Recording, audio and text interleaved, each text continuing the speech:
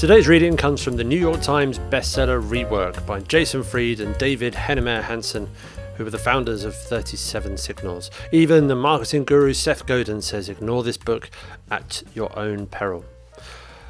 The reading is going to come from the chapter Live It or Leave It. Mission in Statement Impossible. There's a world of difference between truly standing for something and having a mission statement that says you stand for something. You know, those providing the best service signs that are created just to be posted on a wall.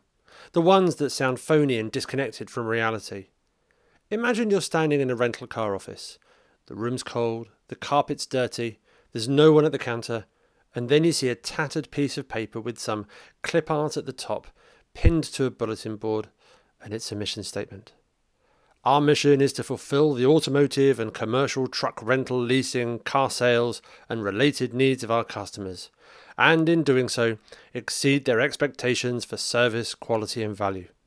We will strive to earn our customers' long-term loyalty by working to deliver more than promised, being honest and fair, and going the extra mile to provide exceptional personalized service that creates a pleasing business experience.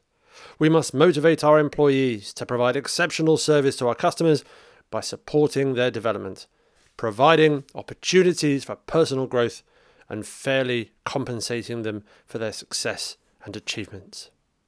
That's the mission from Renterprise Rent-A-Car. And it drones on.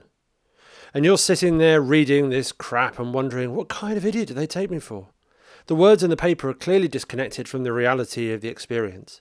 It's like when you're on hold and a recorded voice comes on telling you how much the company values you as a customer. Really? Then maybe you should hire some more support people so I don't have to wait 30 minutes to get help. Or just say nothing. But don't give me an automated voice that's telling me how much you care about me. It's a robot. I know the difference between genuine affection and a robot that's programmed to say nice things. Standing for something isn't just about writing it down. It's about believing it and living it. Good night.